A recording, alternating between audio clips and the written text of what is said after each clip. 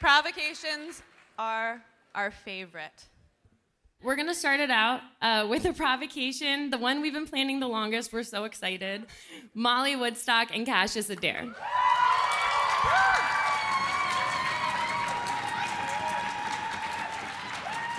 Oh, yeah, we'll tell everyone your name. Okay, hi, I'm Cass.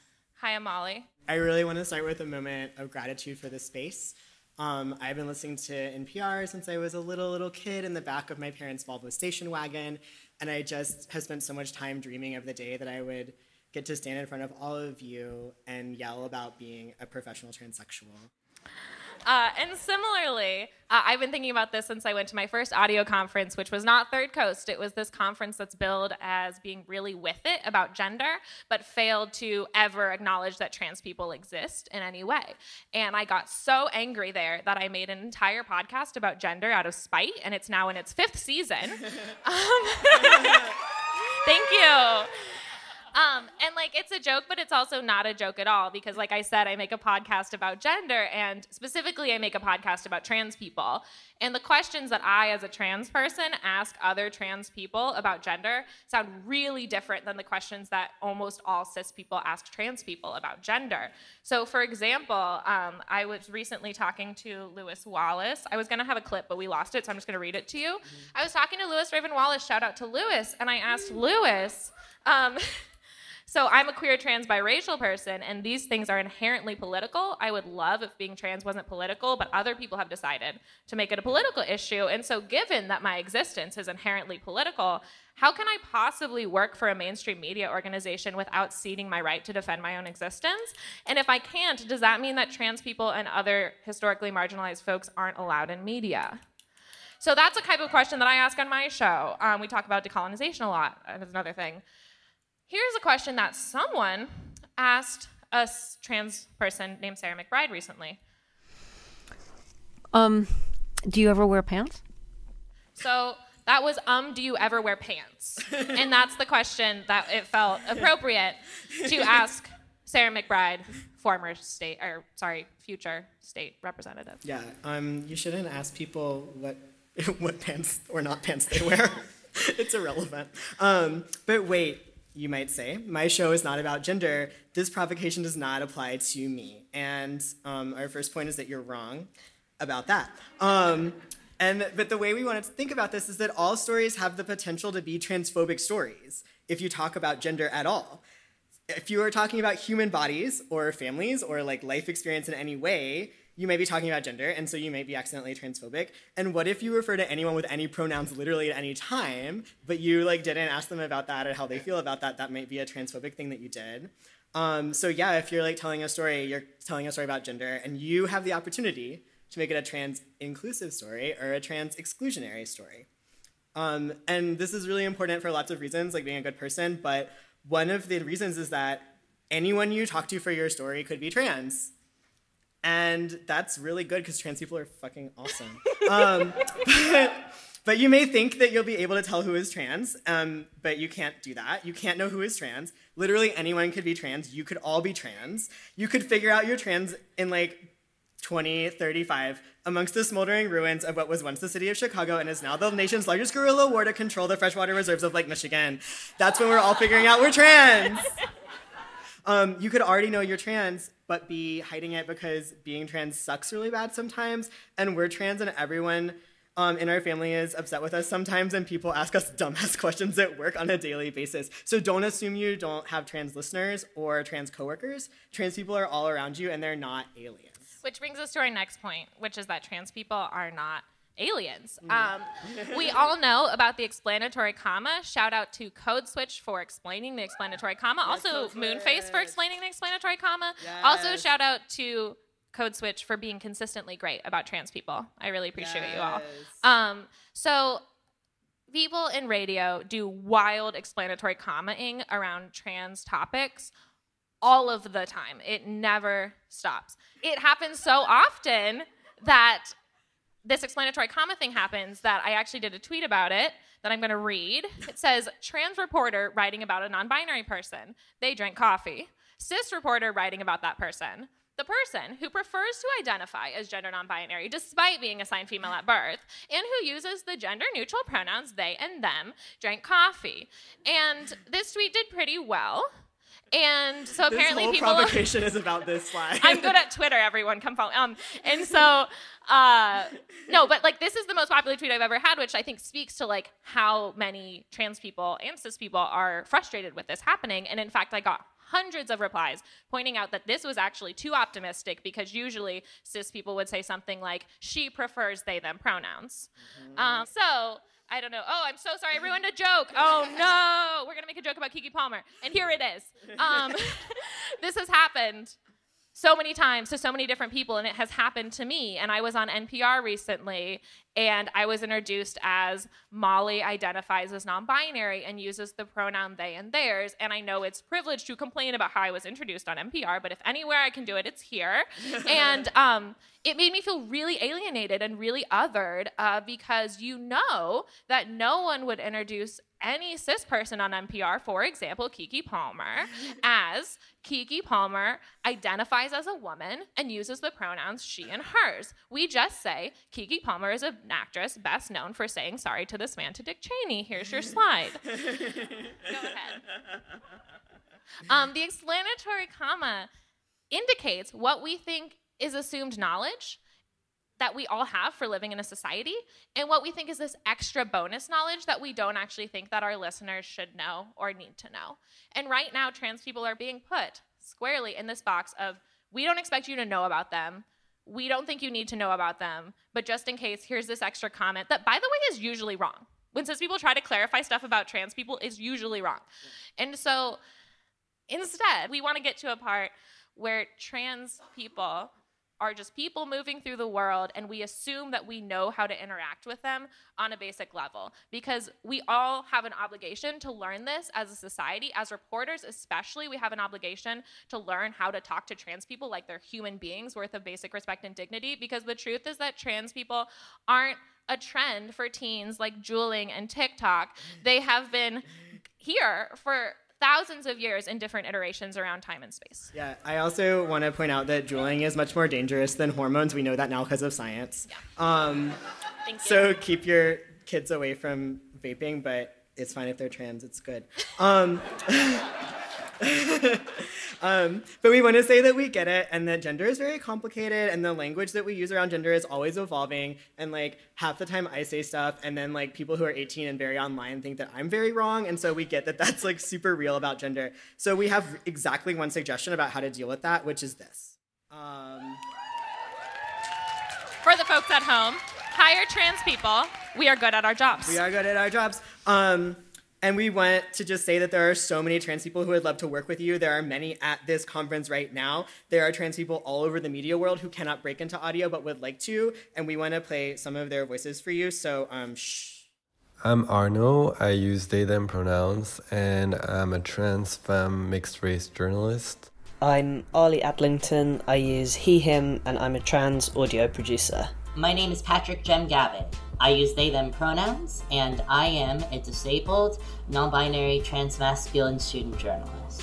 I'm Emily Vanderwerf. I use she, her pronouns, and I am a white trans woman critic at Vox.com. Hello, my name is A.E. Osworth. I use they, them pronouns, and I'm a transgender novelist. I am Rocket. I use she, her pronouns. I am a black trans woman, photographer, filmmaker, and voice actress. I'm Meredith Tlusin. My pronouns are she, her, they, them. I'm a Filipino-American first-generation immigrant, trans, non-binary, albino, disabled, POC, journalist, author, memoirist, and overall rabble-rouser. My name is Morgan Givens. I'm a black trans man, a producer with NPR's 1A, and the creator of Flyest Fables.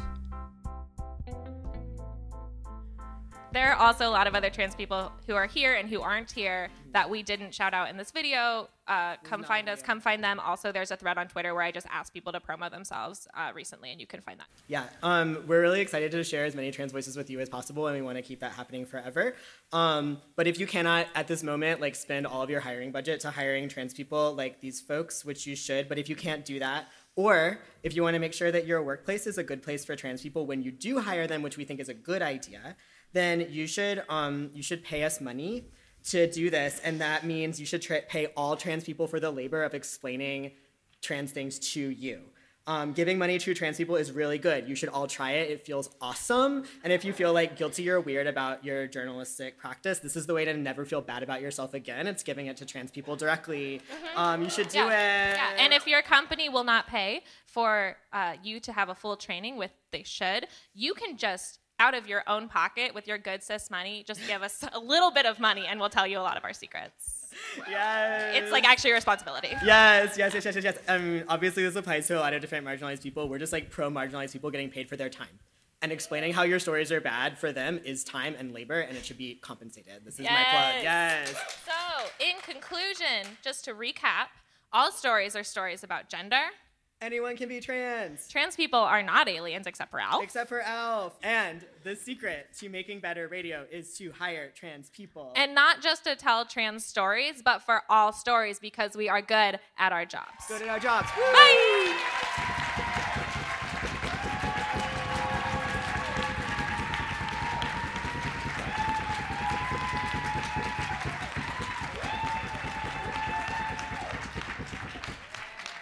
Hi, everybody.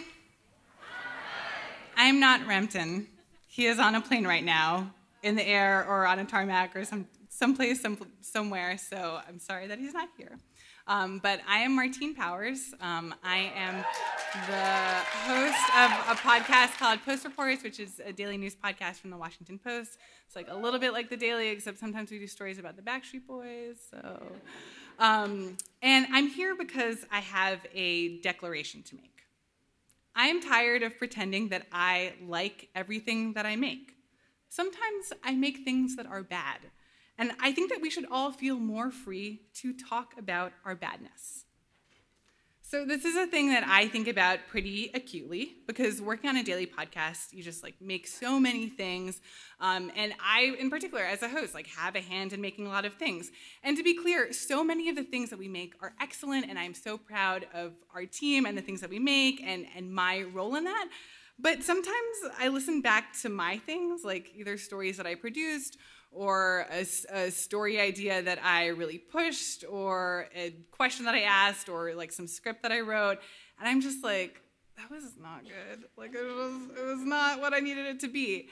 And I feel like we should be able to talk about that more, because when I do have conversations about like being frustrated with something, oftentimes they are sort of a version of this, which is where someone's like, oh, that was so good. And you're like, oh no, I didn't feel that great about it. And they're like, oh, what are you talking about? You're crazy, you're amazing. And that is a great conversation to have sometimes with your friends and your mom. My mom is very good at having this conversation. But I also feel like it is that I want to add a caveat first, that I do think it's really important to have people who are supportive in your life and telling you how amazing you are. And especially if you are a woman, a person of color, a woman of color, this world makes you feel like shit a lot of the time. And so it is helpful to have people who want to bring you up and make you feel good. But I also feel like you should have people in your life that you can be like, this thing didn't work out the way that I wanted it to work out, and I want to talk very clearly and straightforwardly about why that didn't happen. And what I'm talking about here is not like false modesty, because everybody finds that irritating when you're like, oh, it's so bad, please tell me how great I am. I'm talking about very real, genuine discussions about criticism and self-reflection. My model in having these very forthright conversations about badness is Serena Williams. She is amazing, if you did not know. And one thing about tennis, which if you watch tennis, you will know this, is that if you play a tennis match, like a very famous one, and you lose, after you lose, you still have to like go up to a podium and tell everyone about how bad you were. And like reporters will ask you, like, why were you so bad? Like, tell me all the different ways you were bad. Like, was it this way that you were bad, or was it this other way that you were bad? And they just have to answer this question. So this is basically what you will hear in this clip that I think might be a little bit quiet. But basically this reporter in the background is like, but you were so bad this time, and you were even worse the time before. This is after the US Open. The moment is tough. You say that you didn't play your best, and for sure you didn't, especially on percentage of per serve. Some doubtful, unbelievable in wrong moments. But you came out losing to Kerber, Posaka, and Alep in the finals. And there you played really bad, I think. Today, so-so. Okay. No, honestly. And I just love that she just like takes that all in stride. But it's a situation where like no one is gonna go up there and bullshit her and tell her that she played really well. She's a professional tennis player. She knows what it's like to play well. She knows what it's like to play poorly. And the way that she's able to talk about that in a really straightforward way, I think, is pretty admirable. It's really hard right now to take that moment in and to say you did okay, because I don't believe I did, and I believe I could have played better, and I believe I could have done more, and I believe that I could have just been more Serena today, and I honestly don't think Serena showed up, and I have to kind of figure out how to get her to show up in the Grand Slam finals. So props to Serena for being so honest in front of a room full of strangers. But this kind of clear-sightedness about your badness, I think that it can be a secret superpower. Because I think that when you make something that you know didn't quite meet your expectations, that wasn't everything that you wanted it to be, you're like overwhelmed with this feeling of just wanting to run away from it. Just wanting to be like, I just never want to listen to that again. I just want to put it in a box. I hope nobody else heard it. And not really wanting to engage with it. But I think that if you take it as an opportunity to figure out what went wrong, it can be really empowering to talk about why it was bad, how it was bad, how you can make it better next time, and to take the thing and just like crack it open and try to figure out the secret to its badness. Because that is also how you figure out the secret to goodness. So here at Third Coast, I know that we're here celebrating a lot of really great audio, Reply All episodes that made us like fill with wonder, and Radiolab episodes that made us want to cry. I think it's also important to have conversations about things that were bad and to talk really openly about those things and to ask questions like, or to make comments like, I'm trying to figure out why it didn't work. Looking back, I think I know where things went off the rails. I want to know how I can make this better next time. But those are the kinds of conversations that you can really embrace and learn from. Because when you look at your badness without being afraid, that's finally when you can start to be good. Thank you.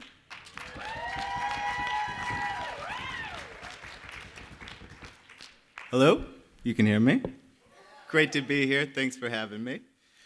And what an honor to be able to share something that has been bugging me with a room full of people who could collectively, perhaps, if not solve this problem, start to chip away at it. And that's where we come to the subject of my 5-minute mini speech, a rapid-fire bias check. And I heard that it's useful to start with a definition. That's bias. No, it's not. It used to be different now. It's always changing. And elusive. It's a project we're all working on. I got 5 minutes, so I'm going to use this time to talk about a few specific examples that are general buckets that I find could be useful to discuss with this room of people who make the audio that I listen to. And I would like to keep listening to it and not have to change the dial from time to time. So here we go. We're going to stir the pot a little bit. It is a provocation, of course.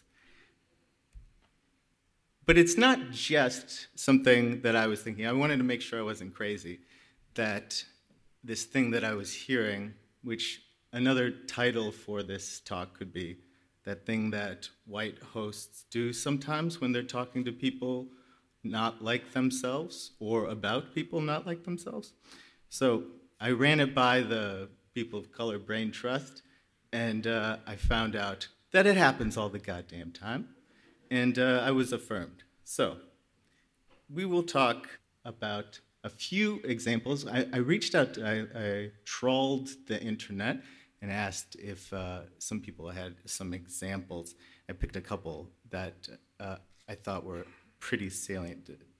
And one of them is, would we have to, this is a story about a prison escape, would we actually have pointed out that these guards are female? Would they have said 2 male guards? A recent episode of a show called Hidden Brain mentions an American asking an American to think about a mosque being built, the subtext being a white American, the American isn't Muslim.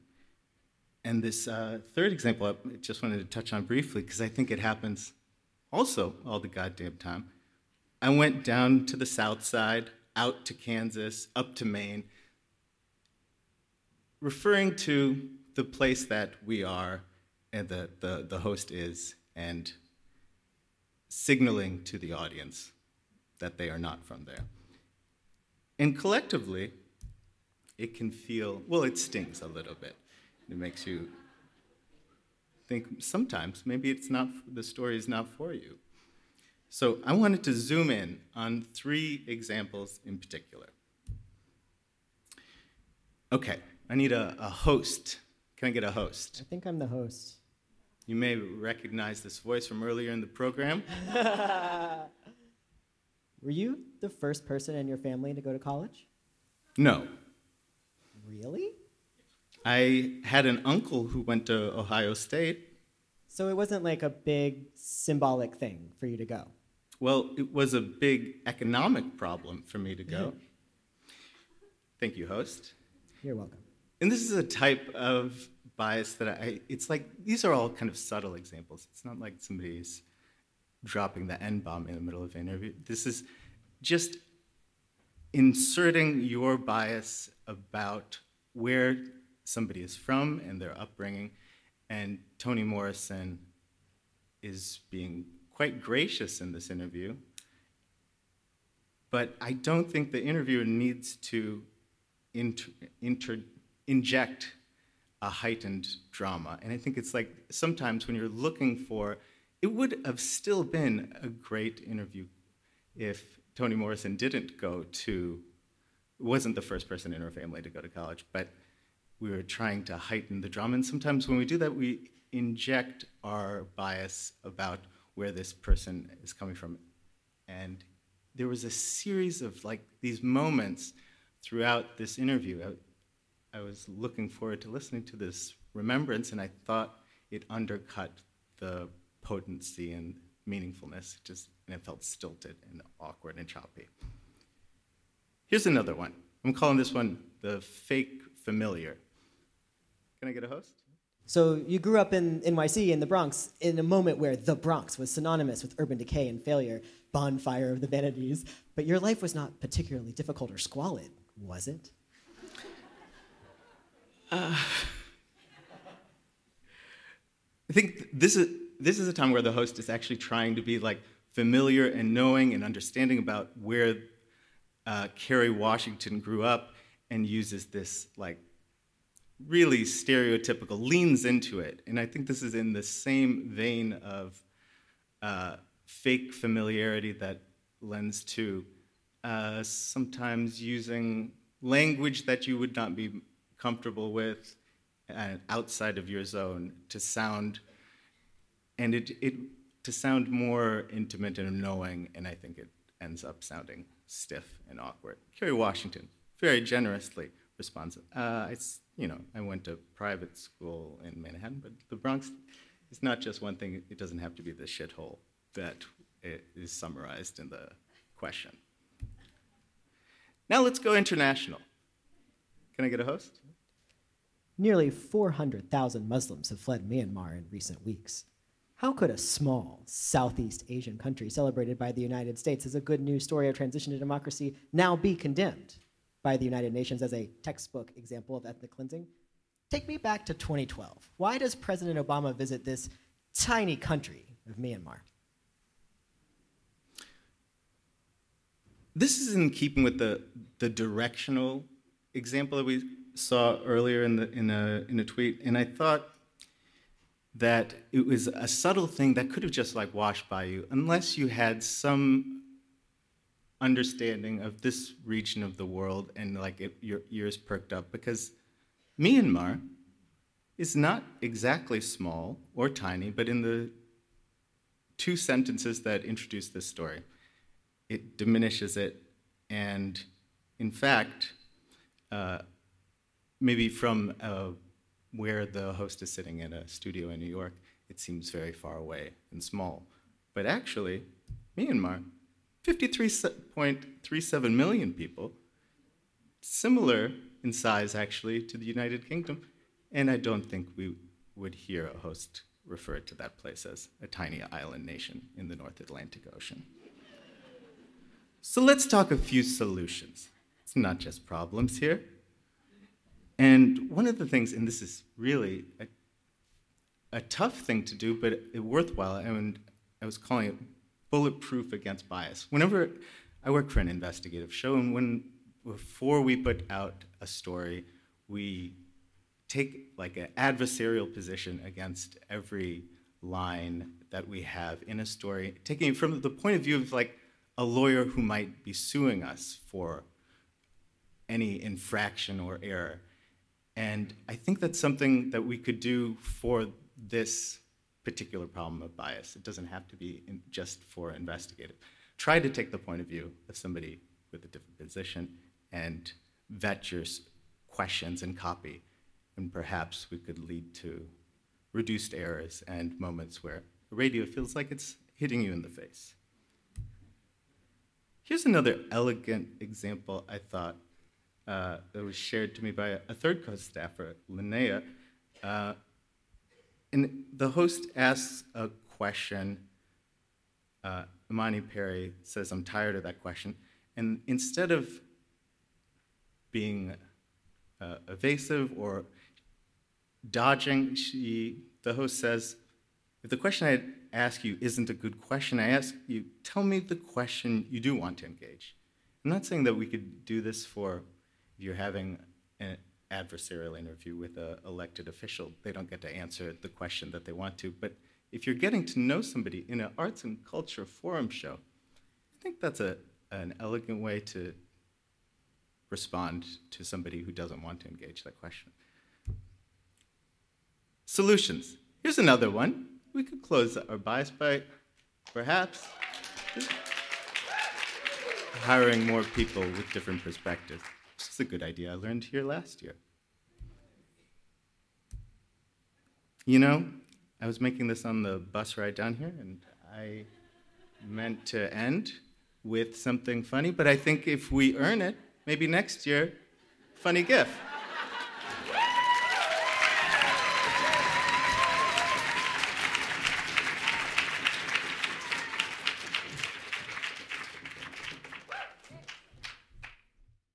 I love Provocations. We are going to go into the second half, technically, of Provocations now. I do want to give you a heads up that the second to last provocation, which features Janie Williams, she made a podcast called This Happened that was one of the most impactful works we heard this year, and we are so thrilled to have her. And her provocation involves conversation about sexual assault. So if you want to take a breather during that provocation, she's coming up after Liza Yeager. Feel free to go into the hallway and do something else. Just wanted to give you that heads up now. But we're going to keep rolling with the one and only Tom Howell.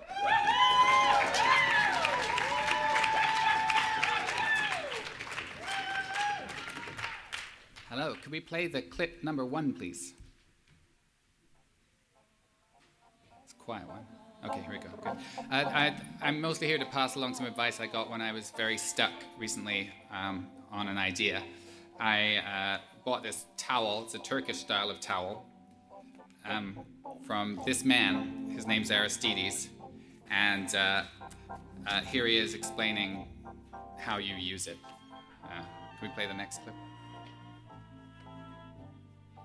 another one coming. Clip number 2. Biggest advantages of a Turkish towel. I'll demonstrate. You can pat yourself dry. When you pat yourself dry, your skin will be dry, but you'll still have a tingling, refreshing feeling because your pores are hydrated.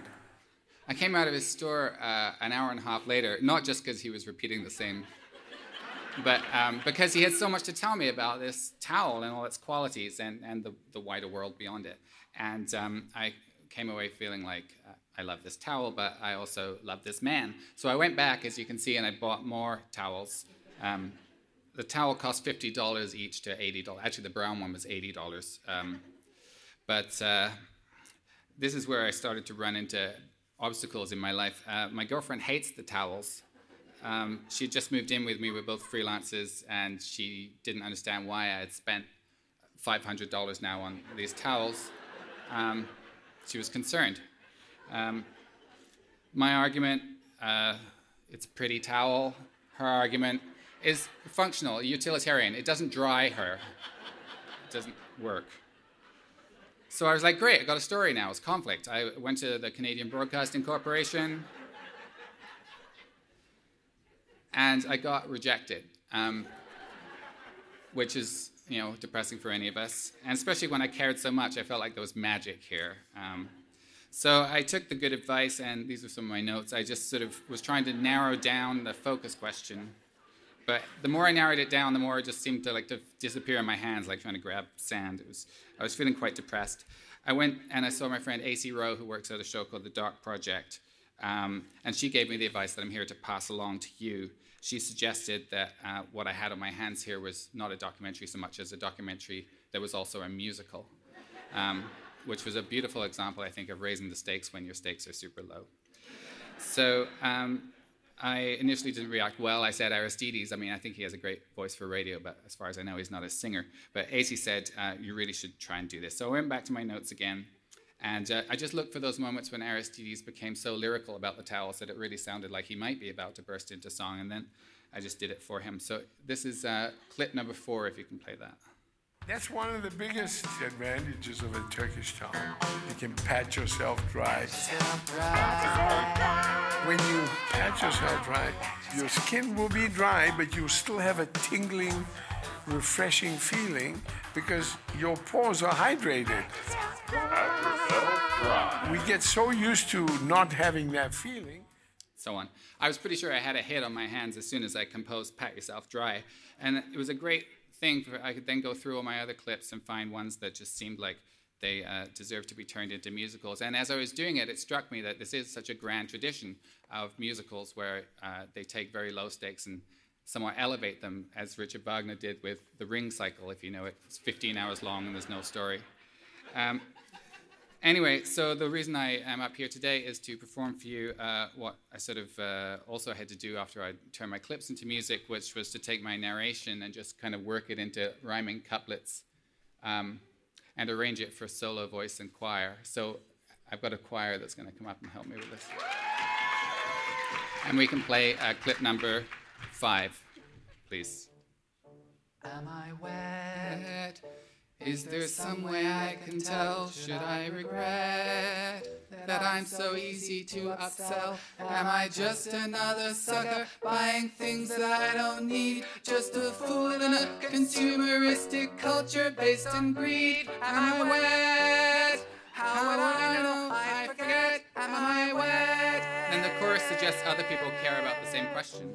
Is he wet? How could somebody not know? Would you bet that a simple test will show him that a towel not so dearly and acquired at such expense doesn't do the job it's meant to?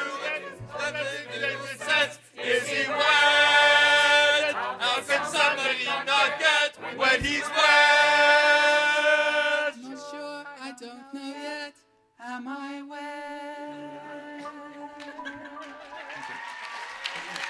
So, thank you. Thank you very much to the choir. I don't know, use it, don't use it, but next time you're stuck on a story, perhaps it's because there's a musical inside it waiting to get out. And if you decide there is, your stakes will suddenly be much higher. Thank you.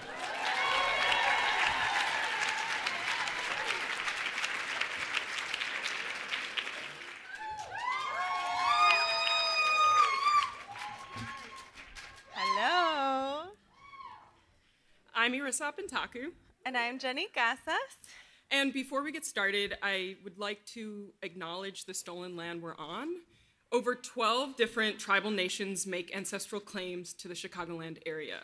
These nations include the Ho-Chunk, Menominee, Miami, Kickapoo, Odawa, Ojibwe, and Potawatomi. And thank you to the American Indian Center of Chicago for actively combating the modern-day erasure of the genocide of indigenous peoples.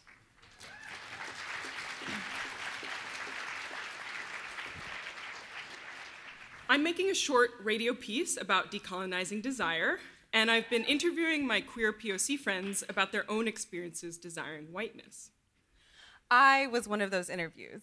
And during the setup, Irissa laid out the ground rules for how she was going to use my tape. After we do the conversation, if you're like, I actually don't want you to use this, I'm going to delete it. If I use part of this interview in the piece, I'm going to send it to you before I send it to my editor. And if you're like, actually, I don't want you to use this part, it's out. And my reaction was, what the fuck? Basically what I'm saying is you have ownership over your voice and your ideas. Yeah.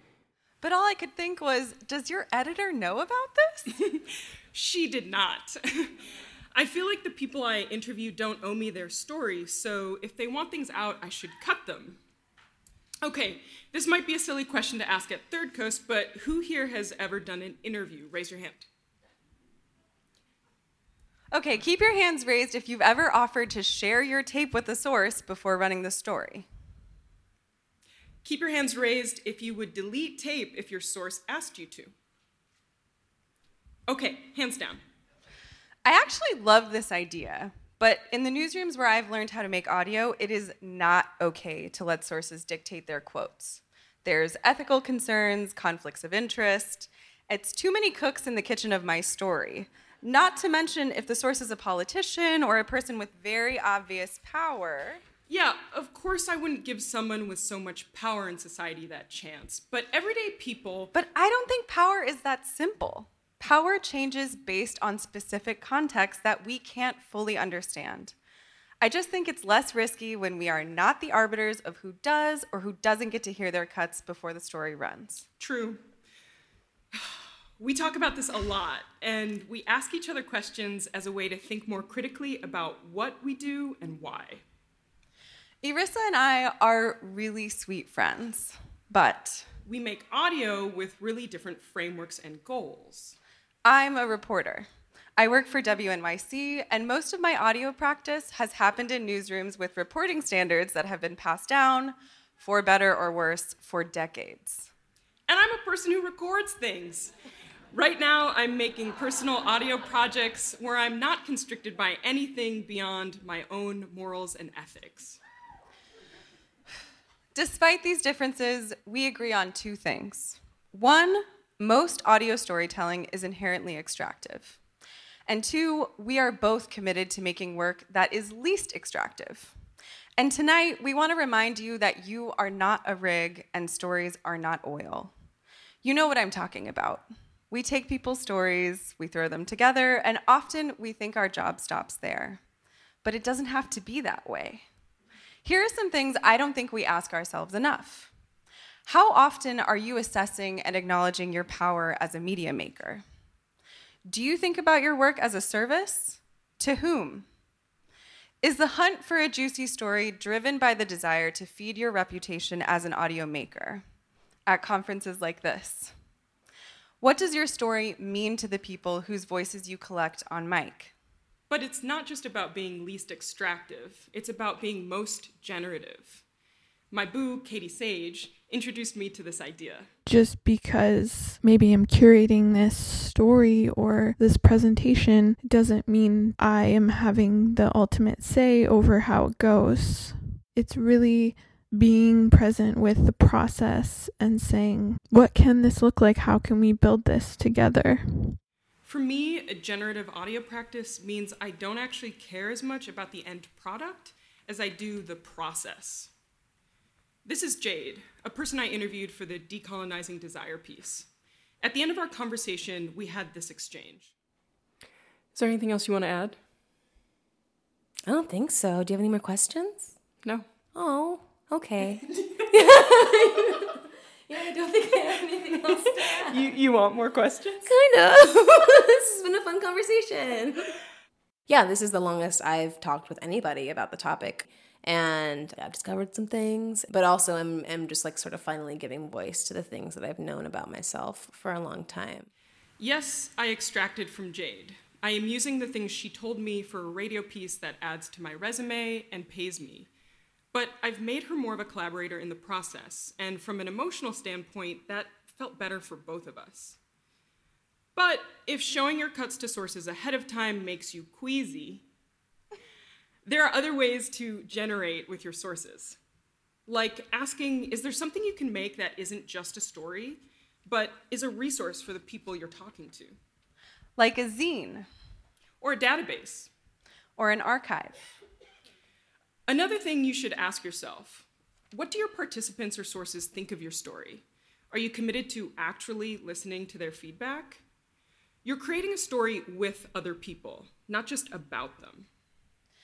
We know you can't always change the historically harmful systems that you have to work with, but we do want to encourage you to question them and maybe decide to dismantle the ones you can control.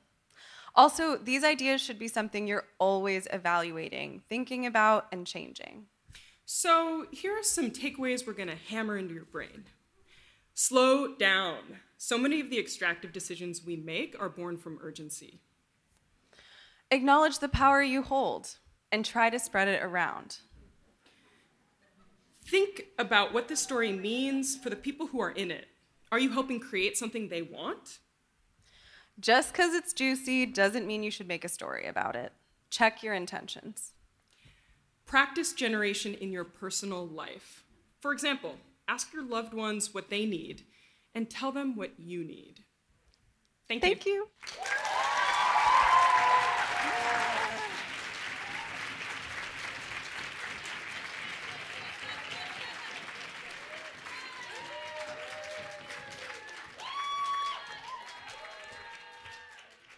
Hi, I'm Liza. I'm going to start with something that a friend of mine said to me the other day. It's crazy that like I'm probably not going to work in radio considering it's like all I really want to do. I'm just going to leave that there for a little bit. We will get back to it. A lot of my best friends are in their first few years of working in radio. So they're just starting to freelance full-time, or they're doing their first real office jobs, or they are long-term temps. That's what I'm doing right now. And those are the people that I call when I want to remember why I care about making radio. They just have really big and inspiring ideas for what radio can and should sound like. But lately, when I talk to my friends about their work, I hear a lot of stories that make me feel really worried. So this is a friend who just finished up her first real job. She was producing a show for a big network, and it was just her and 2 hosts on the show. Often when I would bring my own ideas to the table, I felt like they were shut down really quickly, as opposed to them having to step outside their comfort zone and imagine how something could be done differently. Like I kind of checked out a little bit. Like I knew how to do a good job and what my hosts would like. Like I just sort of was like, okay, well, you don't really want me for my brain. You want me to be an extension of your brain, you know? Okay, this next one is a friend who's still in college, and they just published their first story on a big podcast, which should be a really, really exciting thing. But I feel like I like kind of regret it a little bit because it's just like, yeah, this weird explaining blackness to like what I know is a mostly white audience. Like, I don't know. Last example for now, this is a friend who's mostly worked on news desks, but she has other ideas. It's like I'm not even pitching it. I'm just like thinking of it. And I'm like, oh, well, to pitch it, like that would be just like weird. Like I don't think that there's even like a space for that, or I just am dumb and I don't know what I'm doing. I don't know, or I don't know. Maybe there is a space and I just like am not confident and I feel weird about even trying. Okay, so maybe you're hearing these and you're thinking like, oh, so sad for those producers, but starting out is really hard, and like that's just part of the process of getting into this industry or any industry. Like you learn from getting shut down and you will get through it and you will get better because of that process and everything will be fine. But I want to just take a minute and think about what happens when we decide that all of these kinds of moments are totally fine. What is the thing that we lose? Like, I feel like I could totally make a strange audio poem essay about my experience or about experiences of like queer and trans people in the healthcare system. Totally. I have so much information, so much lived experience. But like the way that I would tell that story, I think is a risk, is a huge risk for any sort of traditional institution to take on. What I was worried that I couldn't pull off changed from I was worried that I couldn't make something that was like gonna make somebody cry or make somebody feel something that they'd never felt before to like, how am I gonna make something at all that someone is gonna pay me for? I literally know that it isn't possible to make radio that's coming from my heart and also makes money, I think.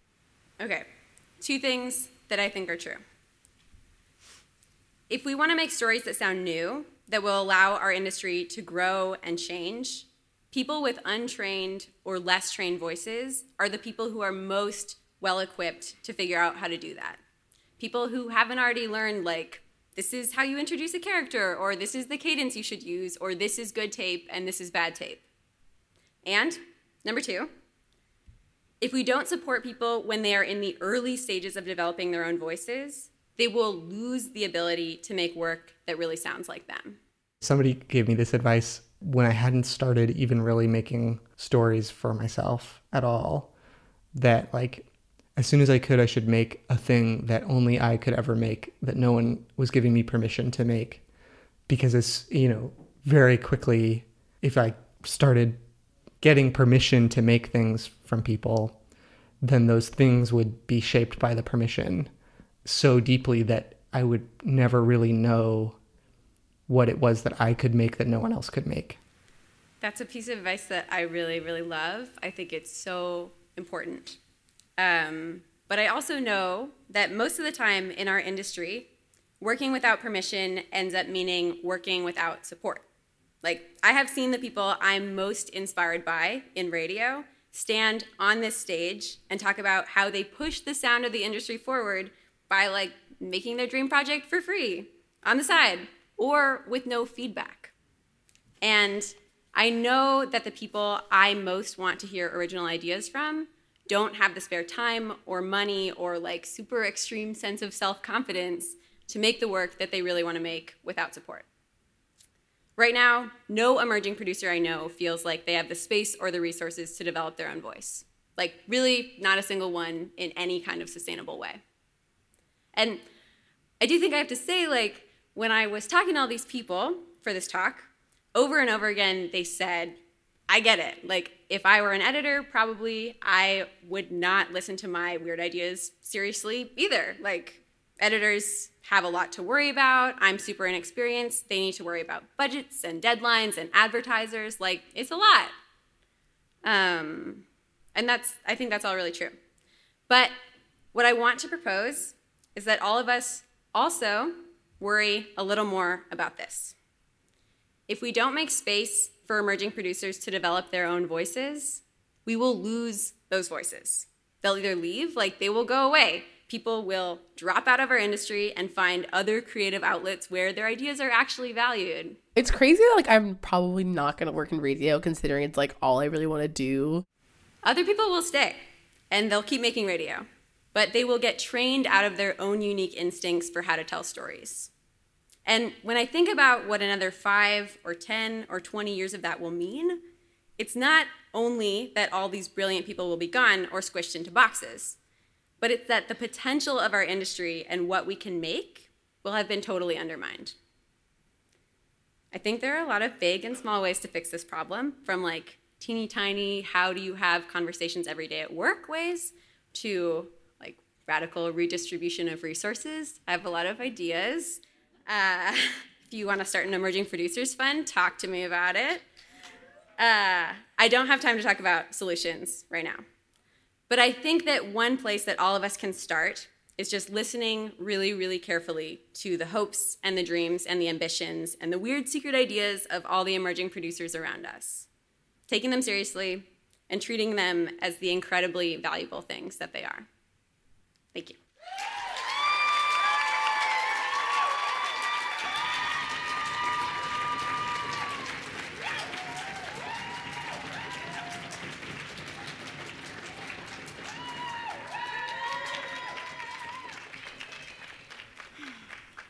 Hi, my name is Janie Williams, and I made an audio documentary series called This Happened. I made this podcast because of a conversation I had with a close friend, Nicole. One day, just hanging out, Nicole brought up the man who had sexually assaulted me when I was 23 years old. We had all been close friends. Nicole had kept in touch with this man over the years, the one who assaulted me. And now she was feeling out what I would think about him being invited somewhere where I would be. I said, "Yeah, but Nicole, he sexually assaulted me, remember?" And she said, "Yeah, but he didn't really do anything, did he?" I think everyone can agree this is a really weird thing to say. But to me, it was also the beginning of an answer to a question that had been with me for so long. And that question was, what could possibly explain my friend's kind of indifference to the news that I had been sexually assaulted by someone they knew? And when I say friends here, I mean friends plural. Me and Nicole and the man who assaulted me were part of a larger group of friends that was very close. And everyone had this sort of non-reaction to the news of the assault. I wanted to know why that was. So I bought a cheap Sony recorder and I asked them.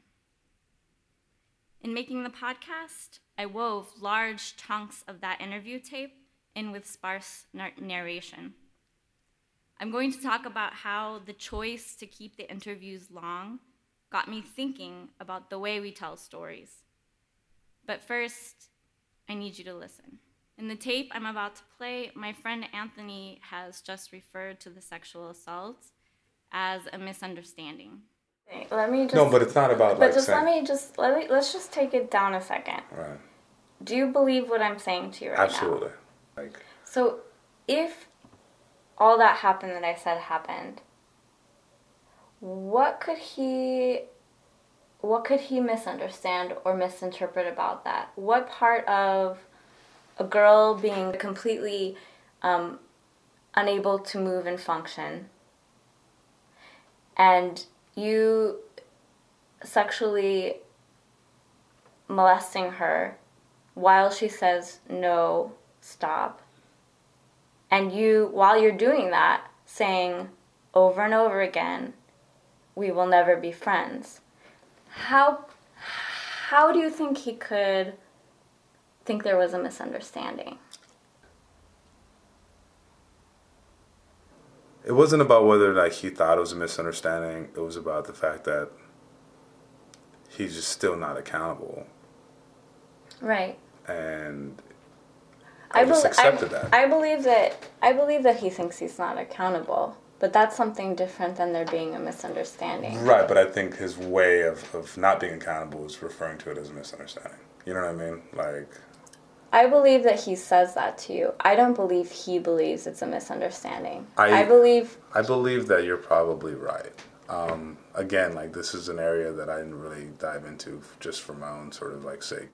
So many of us in this room may already know the definition of rape culture.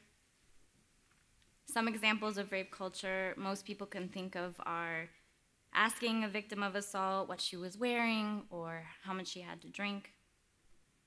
Most likely, those of us in this room know not to do these things, so we may be tempted to think that the people that do these things are the misogynists, that they are other. But creating This Happened, the podcast, taught me to see it differently. When I decided to interview my friends, I didn't know the project was going to be about rape culture, because my friends are feminists. So in the interviews, I'm asking really open questions. I asked my friend Anthony what he thought when he read a detailed account of the assault I'd published on Facebook, and this is what comes out. I think I only read it once because I don't think I could have imagined reading it again. It was pretty intense. I feel like I always find like the victim and the perpetrator somehow. I remember feeling really bad for you, and then also felt bad for Matt. I asked my mom about her thoughts when she first learned of the assault. I just thought he carried that really, really, really damaged child with him. So even in that moment where I was so hurting for what you went through and so angry for how he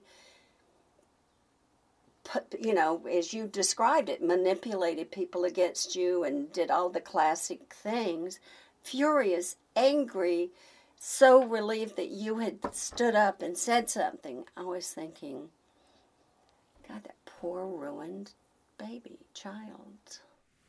One after the other, my friends and my mother reveal what was going on in their heads.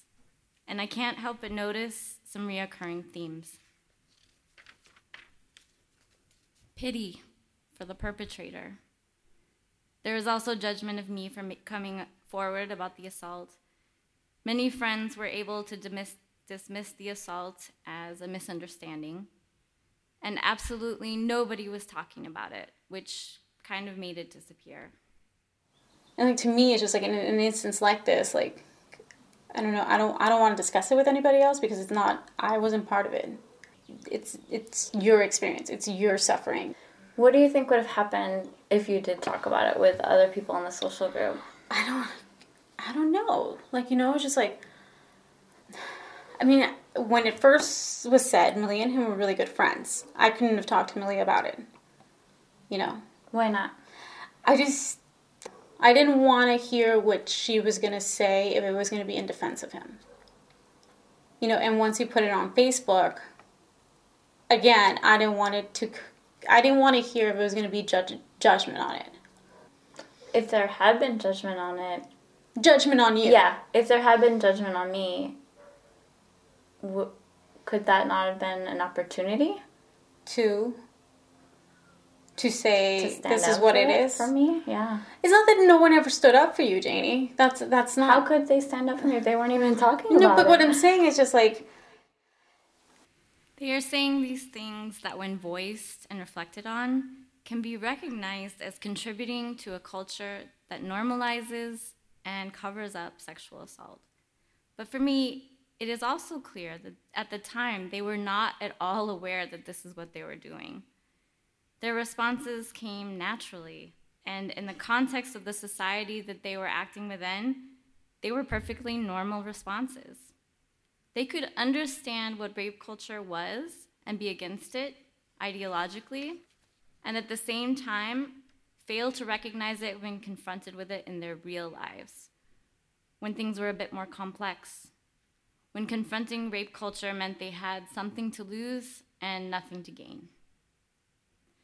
Doing these interviews and then listening to them over and over for the podcast was incredibly painful. It hurt to know that feeling I had had all along, that my friends and family had given little to no thought about me in all of this, was correct. But hearing what my friends had been thinking was disquieting for another reason. I realized I had reacted the same to my own assault and for the same reasons. I was in denial and kept the assault a secret for many years. I wanted to avoid drama, felt the urge to protect my perpetrator, and belittled the seriousness of the assault and the damage it did to me. Learning why my friends reacted the way they did was painful, but along with the hurt came this aha. Because suddenly this thing that had been completely in the dark and really impossible for me to understand was clear as day. These were the thoughts that had been going on in their heads. This explained their behavior. And really, it wasn't hard to understand at all. This was rape culture. And this was important because I could see for the first time the way rape culture could be inside of someone without their knowledge or consent. It was inside my friends. It was inside me. So here's the rub. I don't expect a couple of short clips and me standing here saying to you, rape culture is inside us all, will convince you of that. To really know some things, they have to get into your bones. In our field of audio production, common assumptions about listeners' attention spans and average commute times dictate the way many stories are told. And the 25-minute podcast that cuts quickly and masterfully between interview tape and narration is undeniably gratifying. But consider for a moment that in the name of tight editing, something vital could be lost. For me and for others who have listened, the insidious nature of rape culture came through in the interviews, and it came especially from the conversations that were allowed to breathe, from the tape that went on too long and became uncomfortable. It came from the circling around things and the fumbling for words, from the really long silences, and the excuses that went on forever but explained nothing, and the points that I made again and again that never got through. If I had cut the interviews into neat clips, followed by exposition, the story could have been told in your average commute time. But I didn't want it to feel neat and tidy, because that's not what the experience was. And it was the experience of those conversations, more than the content of what was said, that had something to teach. Our audiences may be trained to expect quick cuts, brief pauses, and narrative arcs that wrap up neatly, but we can retrain them, and I think that we should. Thank you.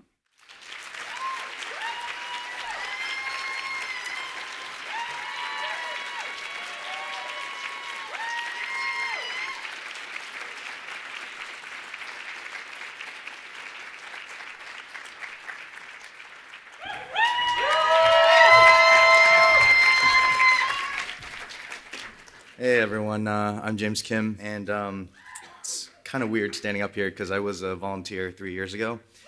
So, kind of a jump, it's kind of crazy. I've been in podcasting and radio for about 7 years now, on and off, and I say on and off because I actually quit the industry in 2013. I just finished 2 internships, 1 national show and 1 local show, and after they were done, I could not find a job. No freelance gigs, no fill-in work, no temp, just nothing. So because I'm from Los Angeles, I ended up working in reality television. And I started off as a post-production assistant, which was basically a desk job where I just looked at appearance releases all day and just made sure the info was all right. And it was pretty mindless. And they allowed us to put on headphones and listen to whatever we wanted while we were working. And my boss suggested this website called Listen to a Movie. And somebody uploaded all these films online and just their MP3s, so stuff like The Shining and Devil Wears Prada and Shaun of the Dead, which is pretty awesome. And like all of a sudden, as I'm like listening to this audio and without the visuals, I start to really pay attention to the sound and how it's helping tell the story.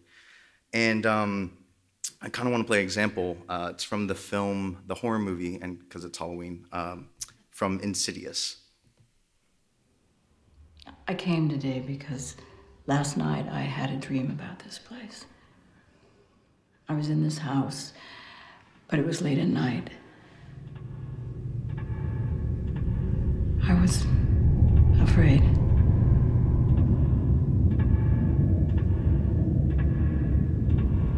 I went into your bedroom, but you were both asleep. I knew I was asleep in the dream, but I could feel that someone was awake in the house. I went into Dalton's room.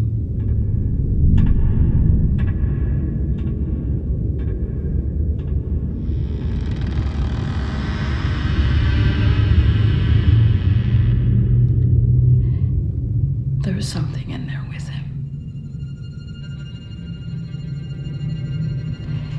It was standing there in the corner.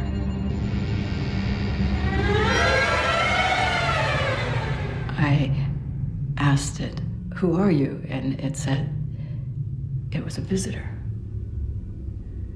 I said, "What do you want?"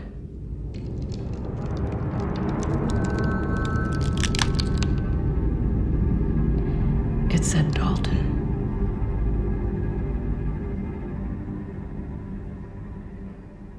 I can still hear that voice.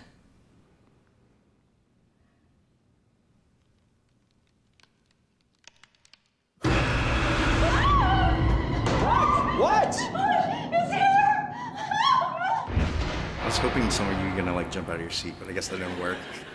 But I fucking love jump scares because it's one of like the few moments in film that takes sound design and music front and center. And it's the main reason why you just jump out of your seat. But in that clip, there's so much that the sound design is kind of doing. From like the ambi that's changing to this low wind sound to signify that it's a dream, to like the clock sound that's kind of complementing it and adding personality to that dream, to even the silence right before that jump scare. And I kind of wish that podcasts would use more of those kinds of techniques. Another kind of example is through music. There's so many artists who play with the audio medium, from Billie Eilish and how she uses vocal effects to mimic subwoofers in the song Zanny, or how Kendrick Lamar uses audio skits that sound like they're recorded on a tape recorder, and then he blends these skits with his music to tell this beautiful narrative story in his album Good Kid, Mad City. And then there's FKA Twigs, who just, for me, takes her music to this surreal place.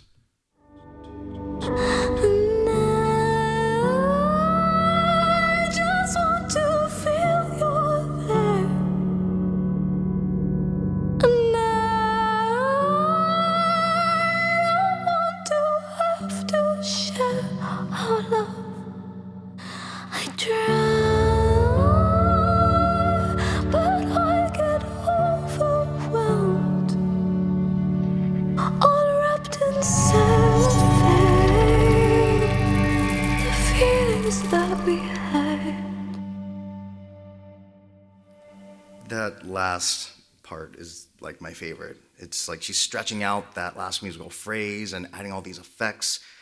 And it just makes that one moment in the song just surreal and artful. And we should be treating podcasts like musicians treat their songs, like a piece of art, taking chances, breaking form, and trying to create something new. And one way to do that in our medium is to look for inspiration in an unexpected place. Fuck.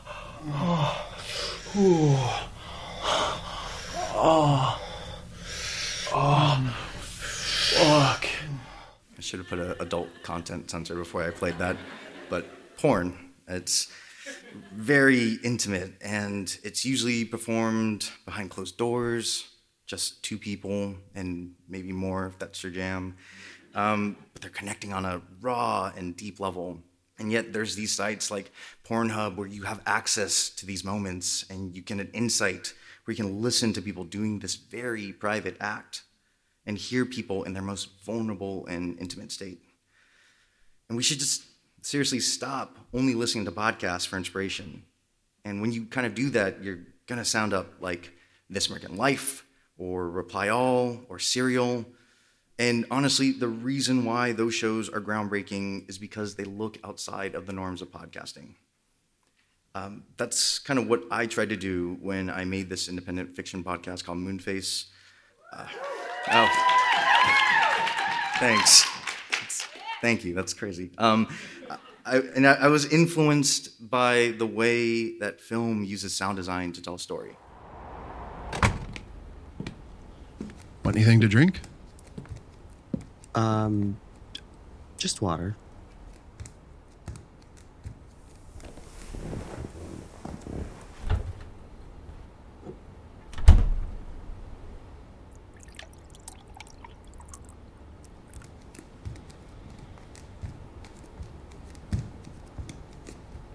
Thanks. No problem.